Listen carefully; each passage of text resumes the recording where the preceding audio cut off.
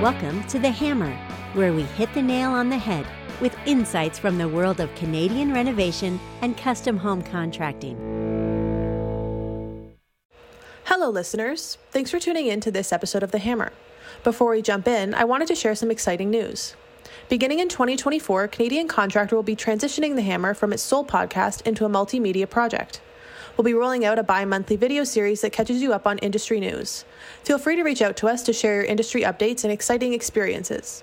Without further ado, here's the latest episode of The Hammer. Welcome to The Hammer. I'm your host, Kaitlin Secord. For this episode, we are joined by Robert Bronk, CEO of Ontario Construction Secretariat, to discuss the importance of apprentices to the future of Ontario's construction industry and how the unionized sector is investing in training for apprentices. Without further ado, Robert, tell us a bit about yourself and the Ontario Construction Secretariat. Well, thank you very much, Kaitlin, for having me on your show. The Ontario Construction Secretariat is a not-for-profit organization that is comprised of the unions and the contractors in the ICI construction sector. So that's the institutional, commercial, and industrial sectors. And so we represent approximately 130,000 tradespeople, over 5,000 contractors. And of that, about 27,000 of them are apprentices. So we have a big chunk of the construction sector in Ontario. That's an incredible amount of people. That's very interesting. Can you talk a bit about the industry's employment projections? Well, we work a lot with BuildForce, and I'm sure you've seen all the headlines about all the new construction projects in the pipeline.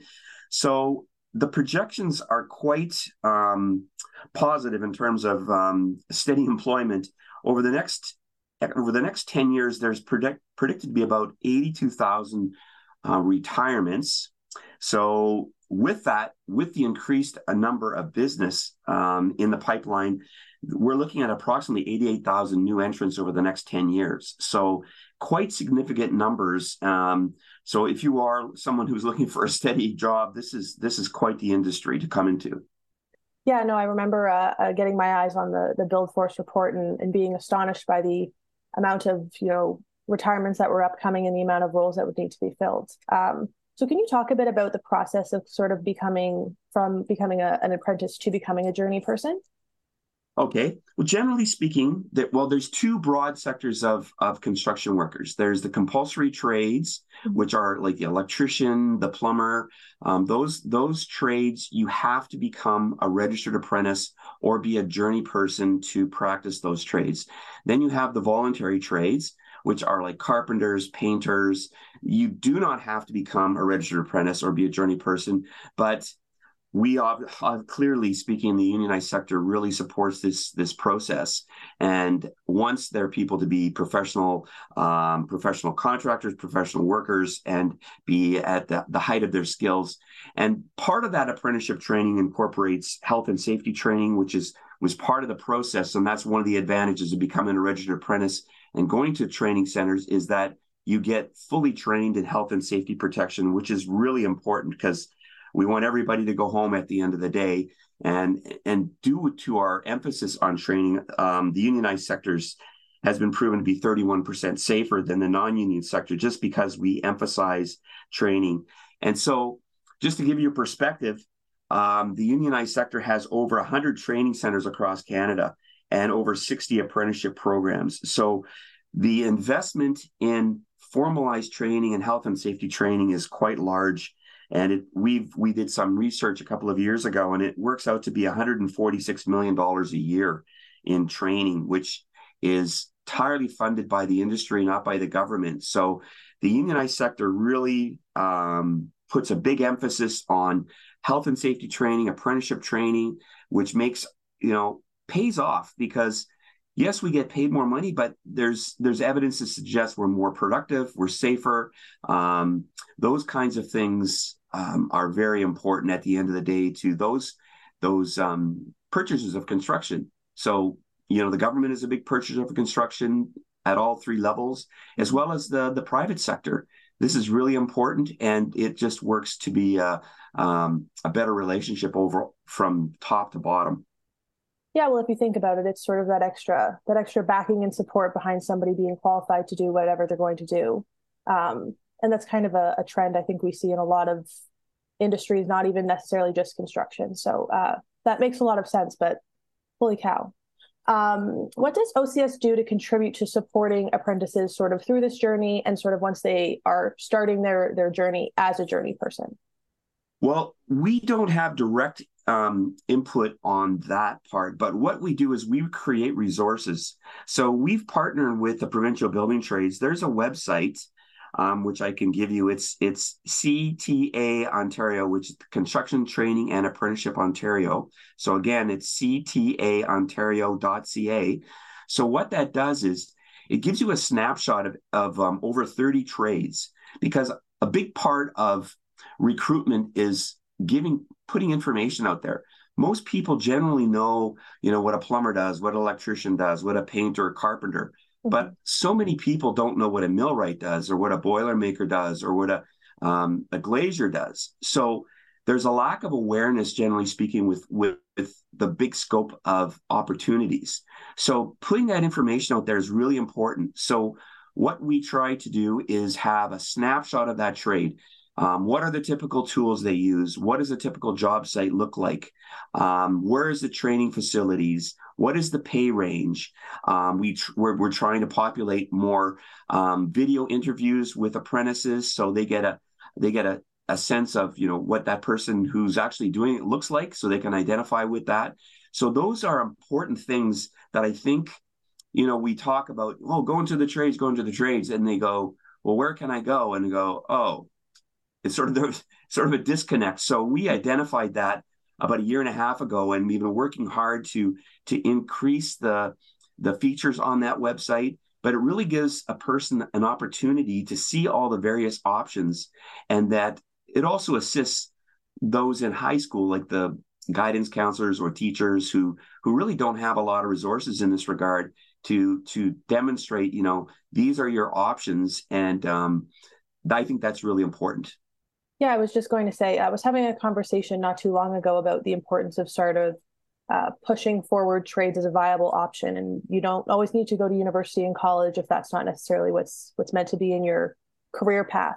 So a website like that, or even just bringing forward more information, like you said, sounds like a very valuable tool to have access to, especially for those students in high school who are making those, career decisions at 16, 17, 18.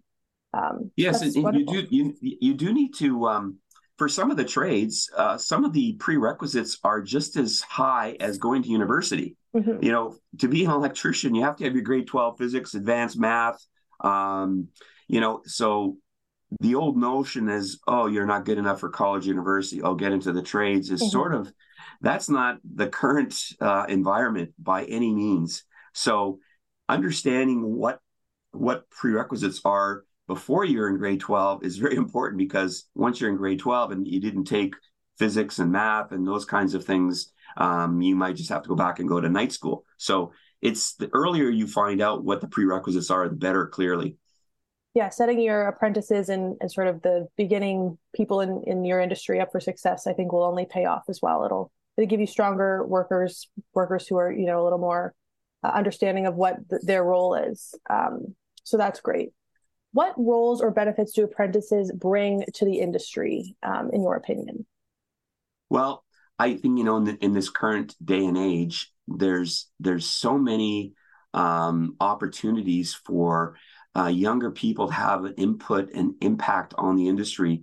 You look back 20 years ago, we weren't talking about the environment. We weren't talking about greening and carbon, gas and all those kinds of things, where the industry has moved towards adopting a lot of that. And so it's called green literacy. And a lot of the youth in this day and age are so up on those kinds of things. And we're incorporating that in the curriculum in many trades. We're trying to reduce the carbon footprint of, for example, even construction as well as demolition, taking the buildings down, and how do we dispose of those materials in an ethical way. And so I think this generation has so much to bring in that regard, because it's a big concern for them. And we have adopted to that a mindset.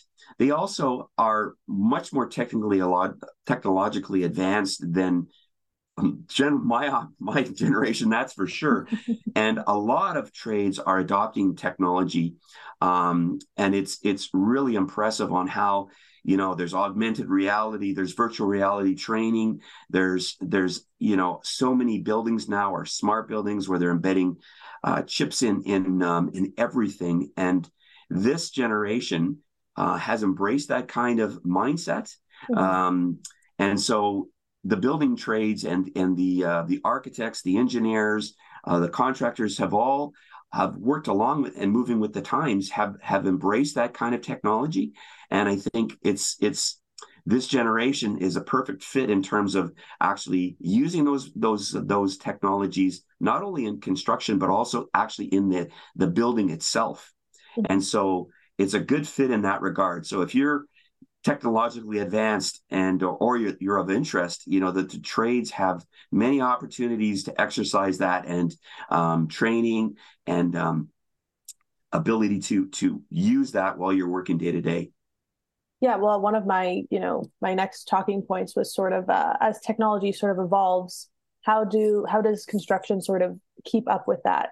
And I guess you answered that question. It's bringing in those apprentices and those newer, fresher sort of faces that have experience with that and have sort of grown up using technology and are a little more technologically savvy.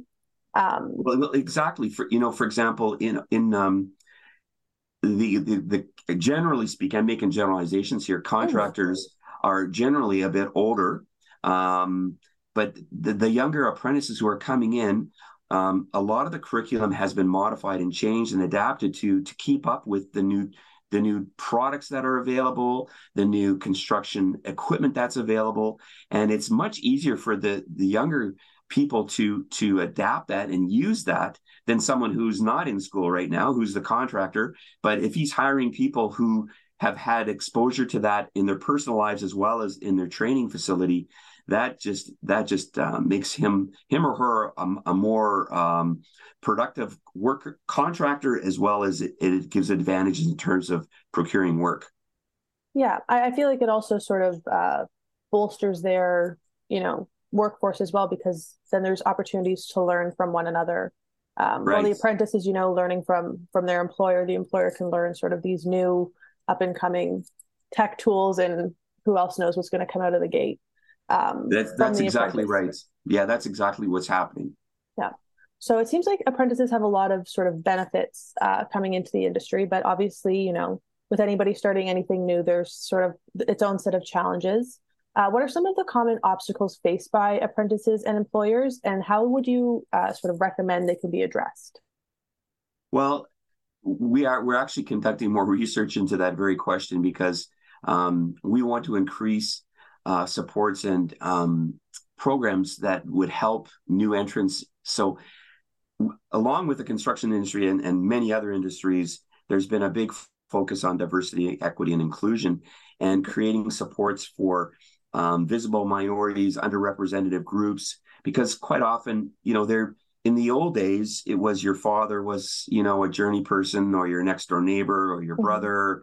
And so many people got, introduced to the trades just through family and friends. But we're trying to broaden that workforce. And so we're creating, there have been many trades that have started specific mentorship programs for women, mentorship groups for visible minorities, just having that support there, and having someone to talk to, almost like a guidance counselor in high school. Like, I'm having trouble finding accommodation, or I got laid off. What does that mean? Am I fired? Or, having somebody to explain what the industry is, because, it can be very complicated and very, a bit scary, I guess, for a new entrant, because it's a big industry. And if you started off on a big job site, you could be like a deer, in the headlights. And so having people there to support you, to walk you through and teach you how the industry works, and is really, really important. Because once we recruit somebody and we start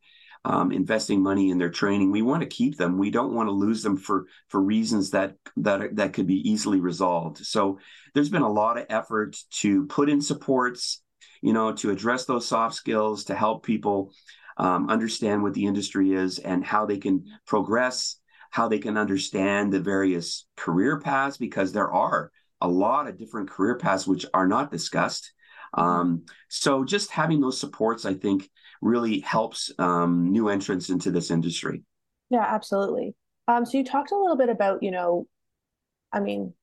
apprentices get a lot of support obviously coming in because they're new. Is there any support for, mentors or employers who are taking on apprentices to, maybe help them navigate if this is their first apprentice or if this is, the first, woman on their construction site? Are there tools and sort of avenues that people can look to for support if they are experiencing something like that? That's a great question. And yes, there is. People understand there's unions representing workers, but there's also the other side. There's contractor associations, which represent obviously the contractors. So there's the Electrical Contractors Association of Ontario, ECAO, is one example. They have a lot of these training programs in place, some of which are jointly run with the union, but definitely targeting contractors, employers who sometimes may not have all the resources. So if you're a small to medium-sized contractor, you don't have the means to create a program. So that's one of the advantages of belonging to one of these associations, is that the resources get pooled and you get to benefit from a lot of the training and teaching that goes on. And there are a lot of different things that are available to assist the contractors in terms of dealing with younger workers, and as I said, with underrepresented groups that you typically may have not hired in the past. So there are a growing amount of supports for those through the contractor associations. Wonderful. Where can people find more sort of trade-specific information about these, supports, or just about, their industries in general? Well, I mentioned to you there's the CTA Ontario, ctaontario.ca website that talks a lot about the trades. There's also the province, through its Skilled Trades Ontario website, has resources. So that's all one word, skilledtradesontario.ca. But also, if you go to the union, the trade that represents your trade, there's a lot of information that is specific to that trade. So, for example, there's a committee that are associated with the electricians that target women. There's also with the roofers. There's a number of different trades that have those kind of support systems on the union's website. So you would have to go to that specific union and then look for what the supports are. That's tricky. And once you join that union, they will also give you that information as well.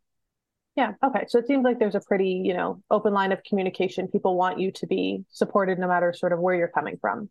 Yeah. They want you to know about these things for sure. Okay. Terrific. Well, thank you so much for joining us today, Robert. It's been a pleasure to chat with you. Where can people contact you or the OCS to find out more? Well, our website is www.iciconstruction.com. And my email address is rbronk@iciconstruction.com. Awesome. Thank you so much. Thank you for having me. I appreciate it. Take care. Bye now. Thanks for listening to The Hammer. You can find episodes online at canadiancontractor.com or subscribe on your favorite podcasting service. The Hammer is presented by Canadian Contractor Magazine.